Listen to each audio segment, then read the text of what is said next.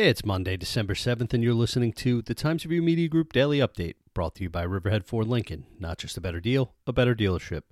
Shore & Wading River sophomore Carter Rubin will take the stage of the NBC musical competition The Voice tonight with a chance to win a spot in the finals and reach the brink of the grand prize of becoming The Voice, the final winner who earns a recording contract. Carter has seized the moment from when he first auditioned for The Voice in Boston back in February prior to the pandemic. The journey has now taken him to Los Angeles, where he's competing as a member of Team Gwen. Carter now finds himself among the final 9 contestants, and no matter what happens next, he said he already feels like a winner. Read our interview with Carter today at Riverhead News Review or SuffolkTimes.com. The Wall of Honor at Mattituck High School grew by a dozen names as the district held its 4th annual Veterans Day ceremony last month. 12 plaques, each bearing the name of a Mattituck alumni and branch of service they represent, were added to the wall located at the junior-senior high school, bringing the total number of honorees to 112. Former Riverhead Town Councilman Jim Wooten will work part-time at a Supervisor Yvette Aguiar's office to provide senior citizens with assistance in obtaining services and resources in town, according to the supervisor. Mr. Wooten, who served on the town board from 2008 to 2019, began the new job on Wednesday.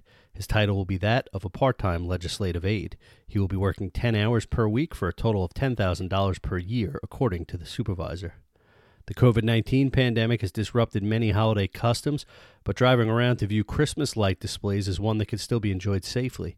And if it's not already part of your tradition, 2020 is a good year to start. The Riverhead Special Education Parent-Teacher Association has orchestrated the first annual Holiday Village Trail to spread cheer and awareness about the organization throughout the holiday season. Spanning from Wading River to Jamesport, the glittering light displays included on the trail feature homes and businesses with child-friendly lights and decorations.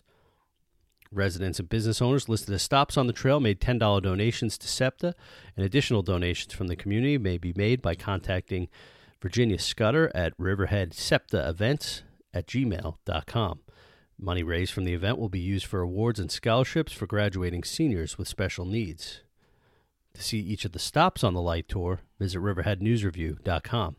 Expect increasing clouds today with a high temperature of about 40 degrees, according to the National Weather Service. The low tonight will be around 28. I'm Grant Parpan, and that's our update for Monday. Check back for more news throughout the day. Once again, today's report was brought to you by Riverhead Ford Lincoln. Not just a better deal, a better dealership.